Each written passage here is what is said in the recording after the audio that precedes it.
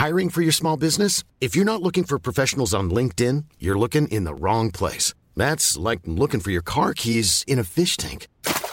LinkedIn helps you hire professionals you can't find anywhere else, even those who aren't actively searching for a new job but might be open to the perfect role. In a given month, over 70% of LinkedIn users don't even visit other leading job sites. So start looking in the right place. With LinkedIn, you can hire professionals like a professional. Post your free job on linkedin.com/people today. Spring is my favorite time to start a new workout routine. With the weather warming up, it feels easier to get into the rhythm of things. Whether you have 20 minutes or an hour for a Pilates class or outdoor guided walk, Peloton has everything you need to help you get going. Get a head start on summer with Peloton at onepeloton.com.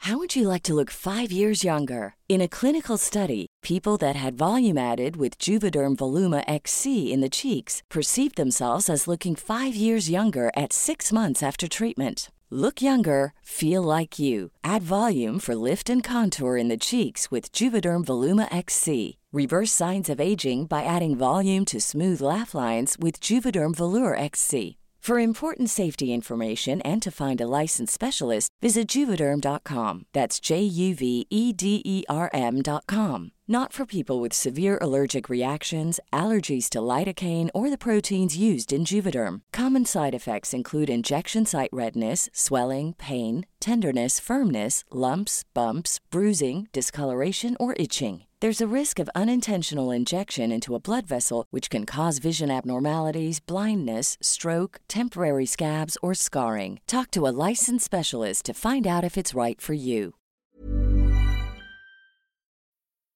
Girl, real talk. This whole "it's a new year, time to reinvent myself" trash is not the vibe for 2024. You can find someone who loves you for you, as you are. You don't need to read a stack of self-help books, only eat sad salads, or start meditating at 5 a.m. to be ready for dating. So yeah, my advice is to download Bumble and find someone who embraces you the way you are right now. Let me know how it goes. More and more, especially since putting out this novel, I've come to terms with the fact that this idea of home is going to be more of an emotional and a psychic idea. For me, I may never have the luxury of claiming an entire country or even an entire city as a place where I feel completely at home. I think that home is, as sappy as it sounds, it is people. It's, individual living rooms of friends. It's communities, maybe internet communities of people who just get what I get and have had similar lived experiences. I'm Jordan Kistner, author of the essay collection Thin Places, and this is Thresholds, a weekly series of conversations with writers and artists about moments of epiphany or transformation that changed their lives and their work. A moment that they stepped across, like a threshold, into something new, and the way that experience changed everything they wrote afterward. To keep everyone safe, these interviews were recorded remotely, usually on a cell phone in somebody's home, and so you might hear some sounds and signs of life, like a car backfiring, a dog walking through the room, usually my dog walking through the room. Thank you for your patience with that. The last year has been rough for everybody. People have been dealing with isolation, anxiety, grief, so much more. And even though our circumstances are beginning to shift a little bit, there's still a lot to process. Talkspace is the #1 online therapy platform that has thousands of licensed therapists trained in over 40 specialties, including anxiety, depression, relationships, and more. Your therapist can help you set and achieve your goals. And as a listener of this podcast, you'll get $100 off your first month with Talkspace. To match with a licensed therapist today, go to Talkspace.com. Make sure to use the code THRESHOLDS to get $100 off your first month and to show your support for the show. That's Thresholds and Talkspace.com. One of my favorite books from 2020 was a novel called How Much of These Hills is Gold by Pam Zhang. It's a debut novel, and it follows a family of Chinese immigrants in California during the gold rush. The father is a struggling prospector, and after he and his wife die, their 2 children, an older sister, Lucy, and a younger sibling named Sam, have to figure out together how to survive in the terrain, the wild terrain and the social terrain of California in that time. They have to figure out where they'll fit and how they'll fit and where and how they'll be safe and where home might be and who they are. It's just mythic and epic in its proportions. It's gorgeously written. And it's a story of that time and place that centers people, in this case, Chinese immigrants, who are often written out of the popular mythology of that era. It was deservedly longlisted for the Booker Prize, and Pam was named a 5 under 35 honoree by the National Book Foundation. She came to talk about how this book came about, a journey that began with an acid trip. Hope you enjoy. So I'm going to start by telling an acid trip story, which is sort of, I know, inherently the worst genre of story, but I'm going to take a stab at it. So this was maybe 2014 or 2015, and I'd been out of college for 3 or 4 years. And I had been working for the entire time at one of those really evangelical tech startups in San Francisco. Tech startups were not a thing I had grown up wanting to do, but they were a place that accepted me with my English degree from a liberal arts university. And I was trying really, really hard to do anything but write. My whole life growing up, I had been infused with this idea of upward mobility and, being the child of immigrant parents. It often felt like my entire life's job was to make good on everything they had sacrificed to come here. So I was like, okay, tech, cool, why not? There's like drinking, there's office hangouts, why not? I can sort of tunnel into this life. And so sort of at the peak of this, I went on an acid trip with a couple of my coworkers / friends. And, we were doing it in the middle of Golden Gate Park. It was this beautiful day. It was gorgeous. Like the grass was blowing. We were walking up this slope, and I look up, and in the middle of this idyllic sort of like all American canvas, I suddenly realized that all my coworkers are blonde and blue-eyed. And, I had hit that portion of the acid trip where you're experiencing ego death, right? Where your sort of like sense of self kind of dissolves and you feel at one with the things around you. And I had this moment where I was terrified because I lost myself. I was like, am I blonde and blue-eyed? Who am I? And so for the remainder of this acid trip, as my identity came back to me, it came in these waves of just like horror. First of all, that I had so easily been able to lose my sense of myself. And second, that I think I enjoyed it or realized that this was something sort of rising up from my subconscious, that maybe this is something I had always subconsciously wanted my whole life, right? To completely disappear into whiteness. And it really shook me. Like, I know acid trip revelations are such a cliche, but it really frightened me and shook me. And, it wasn't the only thing. There were several things happening around this period. For example, I had just become really good friends with this Thai American writer, a very dear friend of mine, who was sort of probing me in our conversations to think about whiteness and the centrality of whiteness in my writing and my reading lives as well. But yeah, this acid trip, it was something else.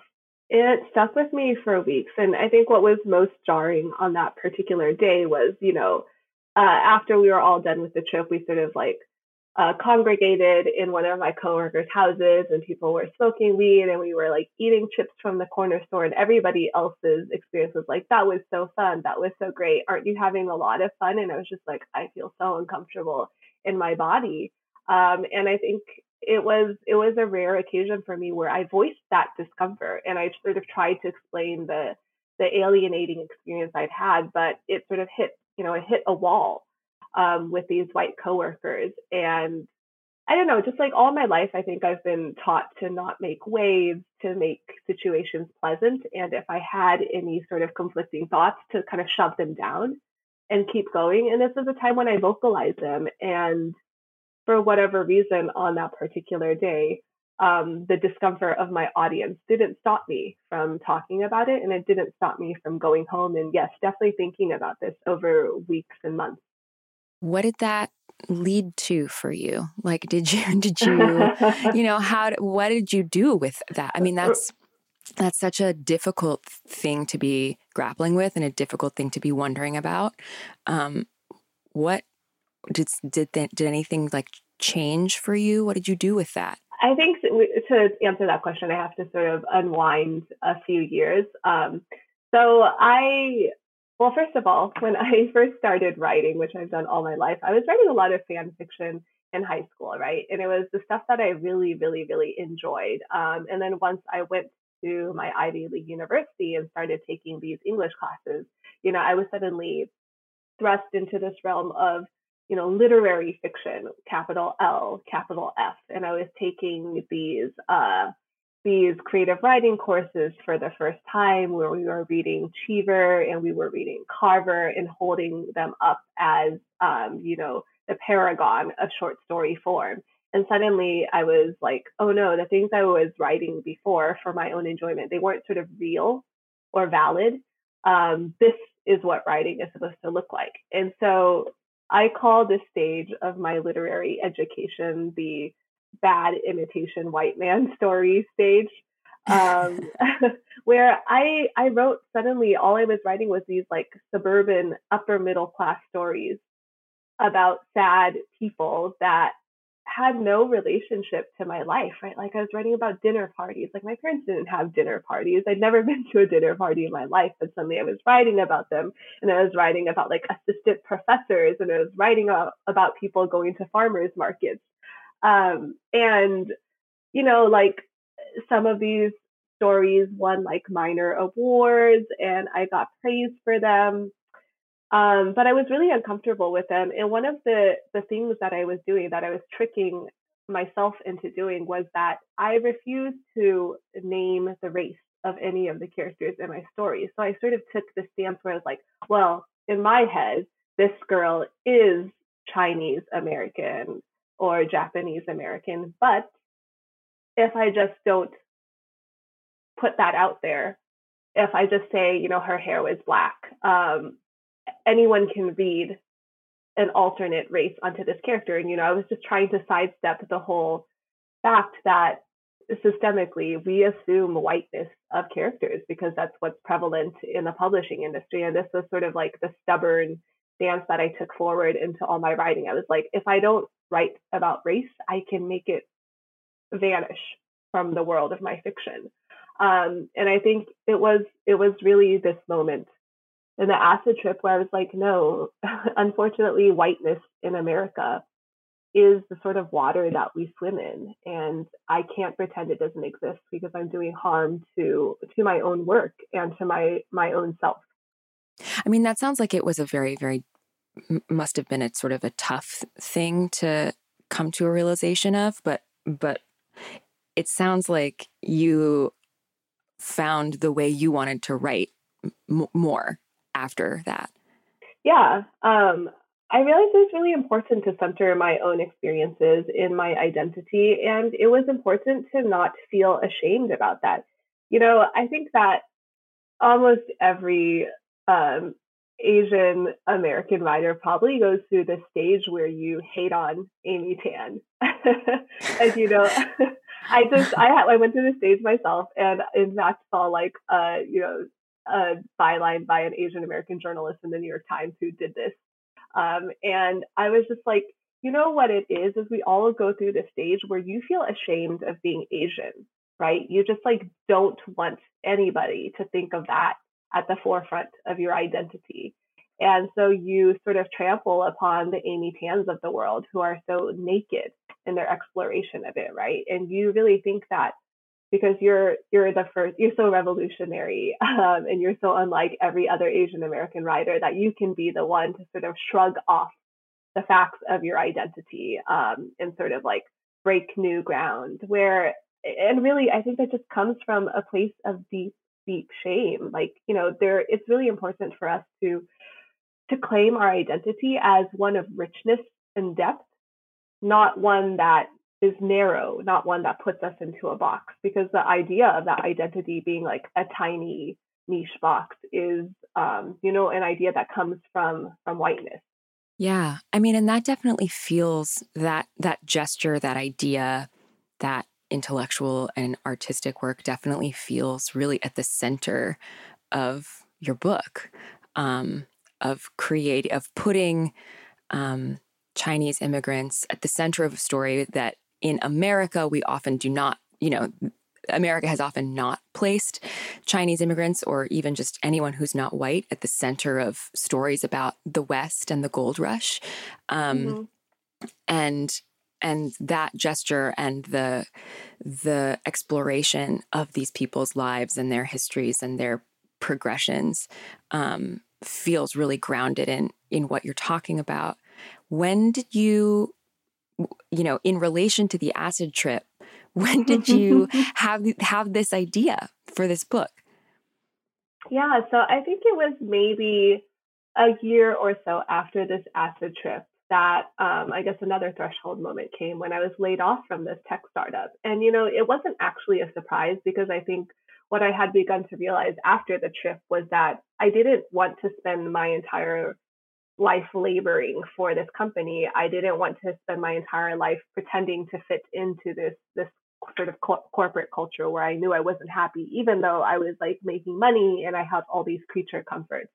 And so between the acid trip and my being laid off, I was frankly like slacking off, right? I was withdrawing. I became part-time. I was like really trying to work on a novel manuscript. And I was like refusing these duties that my manager tried to give me. And so by the time they laid me off, it was kind of a long time coming. And I think that I've always had a hard time, like letting things go myself. I sort of like push it until it reaches a breaking point that's out of my control. But anyway, so literally the day that I got laid off, which I think is usually a traumatic day for people, I was laughing and I made plans that exact same day to move to Bangkok, Thailand. I had been bouncing around this idea for the past year of really taking a year out of my life to devote all my faculties to writing, of sort of like testing out the idea if I had all the time in the world, would I write? And that same Thai American writer friend had independently decided to move back to Bangkok. And I was texting him about being laid off, and he was like, I could use a roommate. So that's what I did. On the exact same day that I was laid off, I made plans to move to Bangkok and write. And it was incredibly liberating. And I'm always wary of talking about this in the like sort of disgusting colonialist like eat, pray, love way, where I understand all the privileges I had coming from America and then moving to a quote unquote developing country.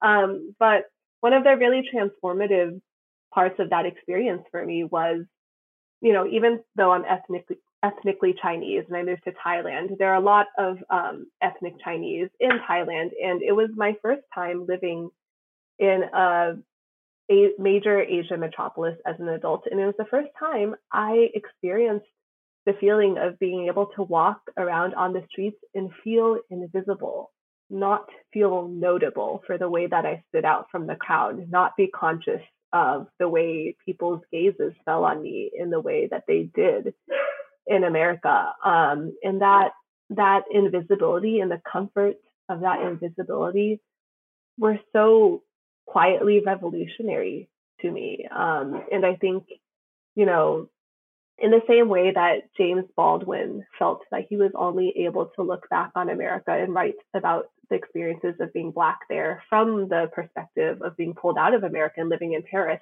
I think I had a little bit of that when I lived in Bangkok as well. I had this distance with which I could sort of more objectively look at all these notions of the American dream, of capitalism, of productivity, of belonging that were just painful and really hard to look at when I lived in America. How long were you there? Were you there for a whole year? I was there for almost a year. I was there for about 9 months, and then I got into an MFA program in the States, and I left Thailand to attend that. Was it hard Was it hard to leave? Was it hard to come back to the States? That's an interesting question. Actually, I've actually never thought about that before. Yes and no. I think that because I was leaving for an MFA program, I had this like hunger and excitement. Like I was more excited than I was sort of anxious about leaving the comforts of Thailand.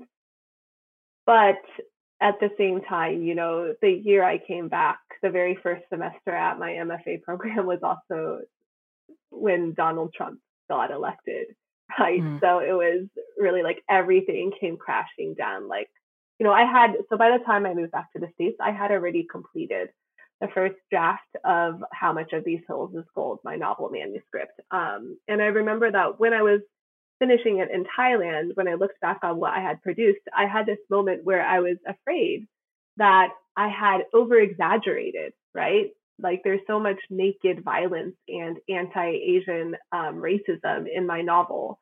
And I was like worried that people would read it as histrionic or unbelievable or just kind of campy, right? And then lo and behold, I moved back to the States. Trump is elected into office. And then 4 years later, when my novel came out this past year, we saw this huge rise in anti-Asian hate crimes. And it was just a reminder that, yeah, those sort of currents that I always perceived running beneath the foundation of American culture, they've always been there. I wasn't imagining them in that distance that I was permitted when I lived in Thailand. It did help me see them more clearly.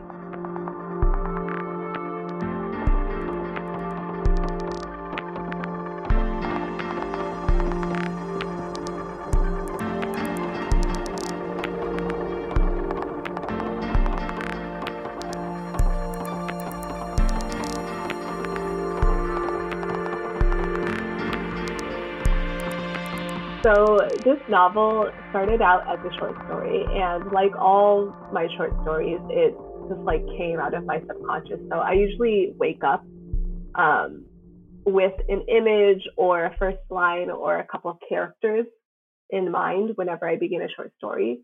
And that was the case with this. I just woke up and I had this image of dry hills and searing heat and these two children on the run. So the two children the two siblings at the heart of my novel really came to me fully formed as a pair. And it was really only in the process of writing it that I realized that I was kind of writing this reimagined fever dream version of the California landscapes that I had just left. And I think my novel is labeled as historical fiction, but I'm wary of that label because to me it's a reimagining of history, and if anything, it's a creation of a new myth. That's how I see it. And as with myths and fairy tales, I think one of their powers is that because of their strange like liminal space, it's much easier to project your own experiences onto those myths, right? Even if you weren't literally, like dragging dead bodies across an 1800s Western landscape. Those characters and that family, they became these vessels for the dramatic feelings of loneliness and alienation and movement that I experienced as an immigrant kid, even though my own lived day-to-day experience was, much more sort of ordinary and mundane. So yeah, I think they were sort of like dragged out of the subconscious of everything I had experienced as a kid living in America. Yeah. Something I noticed about the book was the way that these characters, especially Lucy, but it really seems like all the characters are kind of questing after home or belonging as this destination that might be, like that, as if they could just, get to the right place, there will be some relief from what they're experiencing. And I wanted to hear you talk a little bit about that idea of home or belonging or rest or, safety as this horizon that sort of continually vanishes in front of them. Oh, I love the way you put that. It's also it's so sad. Um, yeah, I think I was born in Beijing, and I actually did not become an American citizen until I was, I think, 15 or 16, because my mom had finally been in the States long enough that she could be naturalized, and as her child, I was just sort of automatically naturalized along with her. And I think for a fairly significant chunk of my childhood, I identified with the Chinese part more than the American part, right? Because one, that's what was said on my passport, but also, again, you're constantly labeled as Chinese in America, no matter whether you were born here, how many generations your family has been here. It's just the assumption people make of you. Um, and so after I gained citizenship, it was just this constant vibrational confusion that I held within me about, like, what do I claim as my culture? Who do I claim affinity to? How can I ever reconcile these questions? And in some ways, I still don't fully know the answer. I think in some ways I am still looking for that sense of home, because, like, it was wonderful to be in Thailand and to feel invisible and held, but also I didn't speak the language, and I knew that I was a foreigner. I didn't understand Thai culture. That wasn't my place. And I certainly have no grasp of modern Chinese culture. But I'm always going to get called out for looking Chinese in America. So I don't really know where that physical place is. I think that more and more, especially since putting out this novel, I've come to terms with the fact that this idea of home is going to be more of an emotional and a psychic idea. For me, I may never have the luxury of claiming an entire country or even an entire city as a place where I feel completely at home. I think that home is, as sappy as it sounds, it is people. It's, individual living rooms of friends. It's communities, maybe internet communities of people who just like get what I get and have had similar lived experiences. I feel like I'm not articulating it well, but I think it's just like, in some ways, like, especially, zooming out a little bit in our increasingly globalized and multiracial world, I think that it's a question that more and more people grapple with. There is also this sense that the world itself is just changing faster, right? It feels like every couple of years the world sheds its skin. It's like the things you thought were true 5 years ago and that you thought would be true for 25 years. Sorry. That's not the case anymore. Myths we think of as these things that are, that persist even as the world changes around them. They're like old, they're ancient, Mm-hmm. and they are, and they're kind of, I don't know, maybe we can reinterpret them differently, but the myths wind up being sort of having a longer arc than the world around them. And yeah, I guess I'm curious about your interest in like entering this big archetypal narrative genre during a period of such intense, like the Trump administration, such intense, fast change in the world and in your life. It sounds like you moved to Thailand, you left your job, it was, I don't know. What is the question I'm trying to ask? I'm curious. That just seems like an interesting like point of tension to me. This idea of wanting to write a big mythic story about the past, while the present is a little bit chaotic. Right. The past, but also the present, right? And I think that's the beauty of this, that they continue to have this resonance. So, I sort of like, I planted my stake in this mythology of the American West. And I'm just going to put an asterisk here and say that I think over the course of writing this book and talking about this book, I've used the words mythology and history much more sort of loosely and broadly than most people use them, because I think there is actually a great deal of overlap between the two ideas, right? I think that one of the things I worked through while writing this book was the fact that history is not a collection of objective facts. It's not static. It itself is a series of narratives created by people in power. For example, the cowboy era of the American West has such a huge presence in the American cultural imagination, but actually that period only lasted for like 20 years, which you would never think if you saw like how much that genre has sort of leaked through our culture. Anyway, so that's just to say that I was writing this novel about the gold rush, a period of the 1800s, but at the same time, I had just been working in tech, and I was thinking a lot about how the tech boom on the West Coast is just the most updated form of the gold rush, right? It's all these people rushing to the coast with this idea that they can make a fortune in like a year or a matter of years, right? That they will be the ones to beat the odds and come out millionaires and billionaires, and that there's just all this opportunity lying around waiting for anybody to grasp it.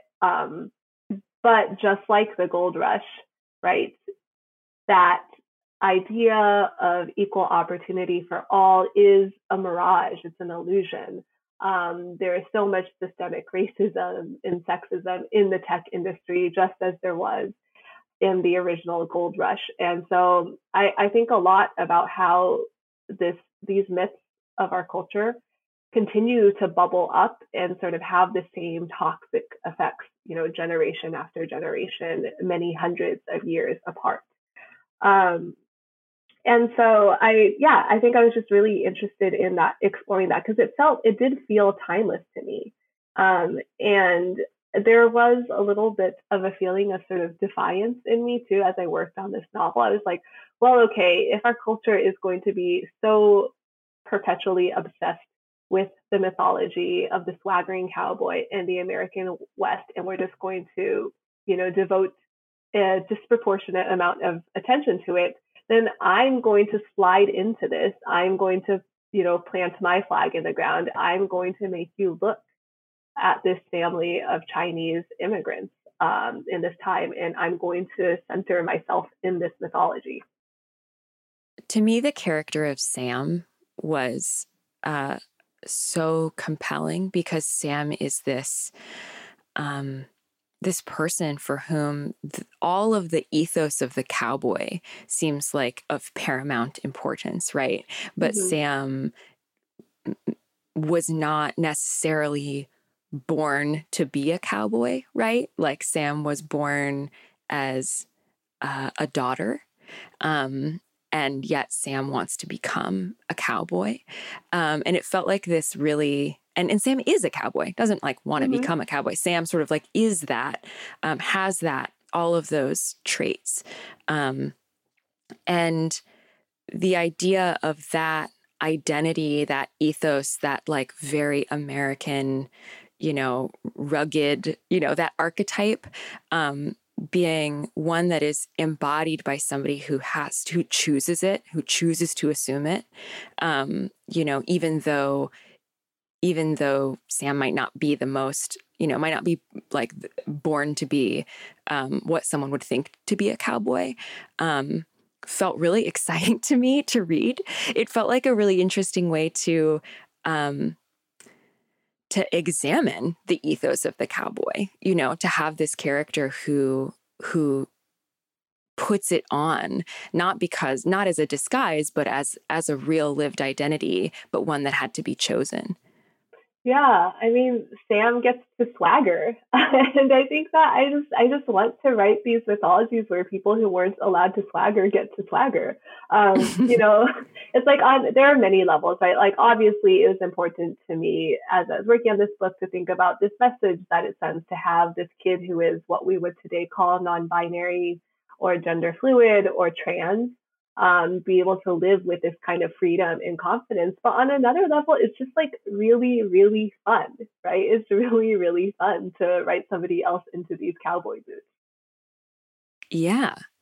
And it looks so, the swagger that Sam gets to have feels so satisfying, and yet also feels like you can sense the extent to which the ways that Sam and the father character embody masculinity is also a complicated and difficult thing too. You know, it's not purely glamorous swagger. There's like real joy to it, but also real violence to it and real pain to it.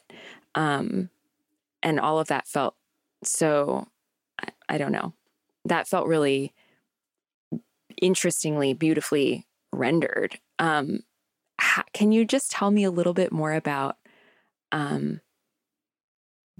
why Sam, or what felt, you know, like what felt, how you thought about that character as you were working on the book? When it comes to Sam, I think a lot about how writing a book and writing a particular character can sort of make you braver as a writer. You know, there are parts of myself in probably every one of the family members in this book, but I think the biggest part of myself as a child is seen in the character of Lucy, right? Because she's this character who grows up deeply believing that institutions will save her, that assimilation into whiteness will save her, that being pleasant and nice smelling and obedient will save her. And then Sam is the opposite of Lucy in many ways, where Sam sees the sort of rules and constraints of the society laid out in front of them, but Sam decides that they will sort of step over and around them and make their own rules of the world. And so at the same time that I wanted the reader to be able to admire that in Sam, and to enjoy the ways in which Sam sort of tramples all over these rules of the world. You know, something I hate about our modern way of talking about sort of icons for marginalized populations is we talk about them as sort of courageous or brave. And I think that's the kind of moral shrugging off of what we as a culture owe them, right? They shouldn't have to be, a trans kid today shouldn't have to be brave. They shouldn't have to, you know, stand on a giant platform and receive all this hate speech and then be articulate in response. That's not okay, right? And I think calling them brave or courageous takes some of that burden off of the culture at large. And so it was important to me to show that as brave and cool and fun and swaggering as Sam is, right, they can't completely escape everything that's happening around them. So while Sam is sort of, I think, psychically and emotionally much more at peace with themselves than Lucy is, for example, Sam is also in much greater physical and real danger than Lucy is, right? That is the cost of moving through the world as this outspoken person. And it was really important to me to show that cost. You started by saying that like sometimes writing a character can make you I don't know if you said a better writer or a different kind of writer. How, like, in what way do you feel changed by having written Sam?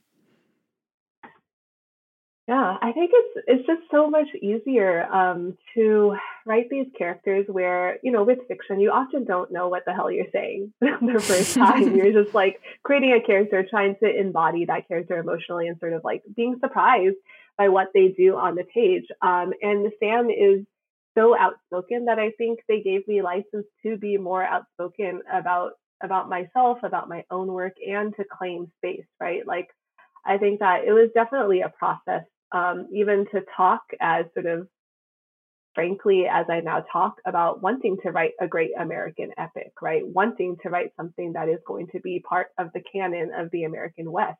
I wouldn't have dared say that when I was drafting it. It took a lot of talking through, you know, the very brilliant and supportive people on my publicity team to get to that place. And even today, a year after the book has been out, I am much more able to talk about that as well. You know, I think that I've realized over the course of writing about Sam and about Lucy and of sort of meeting readers virtually along this book's life, that I, in many ways, wrote this book for myself as a young girl, right?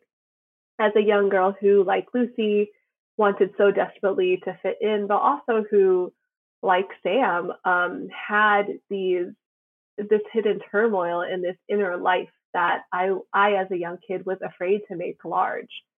And I think it's been so inspiring for me to see how readers, but especially, Asian American women and non-binary and trans readers have responded to this book. And I think like all those voices, the voice of Sam, the voice of those readers has made me braver.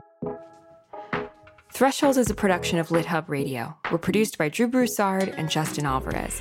Music and editing by Laura Faye Oshwood of Arthur Moon. Our art is by Kirsten Huber. Special thanks to Farrar, Straus, and Giroux. I'm Jordan Kistner. You can find me on Twitter and Instagram at jordan.kistner. We'll see you next week.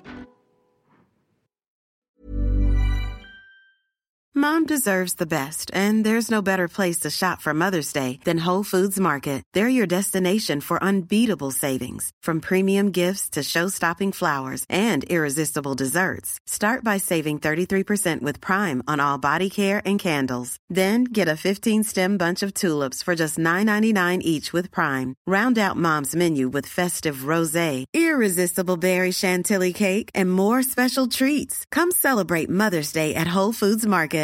How would you like to look 5 years younger? In a clinical study, people that had volume added with Juvederm Voluma XC in the cheeks perceived themselves as looking 5 years younger at 6 months after treatment. Look younger, feel like you. Add volume for lift and contour in the cheeks with Juvederm Voluma XC. Reverse signs of aging by adding volume to smooth laugh lines with Juvederm Volure XC. For important safety information and to find a licensed specialist, visit Juvederm.com. That's JUVEDERM.com. Not for people with severe allergic reactions, allergies to lidocaine, or the proteins used in Juvederm. Common side effects include injection site redness, swelling, pain, tenderness, firmness, lumps, bumps, bruising, discoloration, or itching. There's a risk of unintentional injection into a blood vessel, which can cause vision abnormalities, blindness, stroke, temporary scabs, or scarring. Talk to a licensed specialist to find out if it's right for you. Hey, it's Paige DeSorbo from Giggly Squad. High quality fashion without the price tag. Say hello to Quince. I'm snagging high-end essentials like cozy cashmere sweaters, sleek leather jackets, fine jewelry, and so much more. With Quince being 50 to 80% less than similar brands.